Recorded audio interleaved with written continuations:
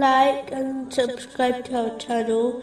Leave your questions and feedback in the comments section. Enjoy the video.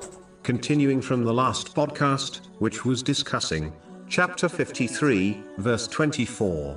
Or is there for man whatever he wishes? Specifically, it was discussing the importance of understanding that one will receive from Allah, the Exalted, according to what they give. It is amazing how these people find time to do all their other leisurely activities, such as spending time with family and friends, watching TV, and attending functions, yet find no time to dedicate to pleasing Allah, the Exalted. They cannot seem to find time to recite and adopt the teachings of the Holy Quran. They do not seem to find time to read the narrations of the Holy Prophet Muhammad, peace and blessings be upon him, in order to study and adopt his traditions. These people somehow find money to spend on their unnecessary luxuries, yet seem to find no money to donate in voluntary charity. It is important to understand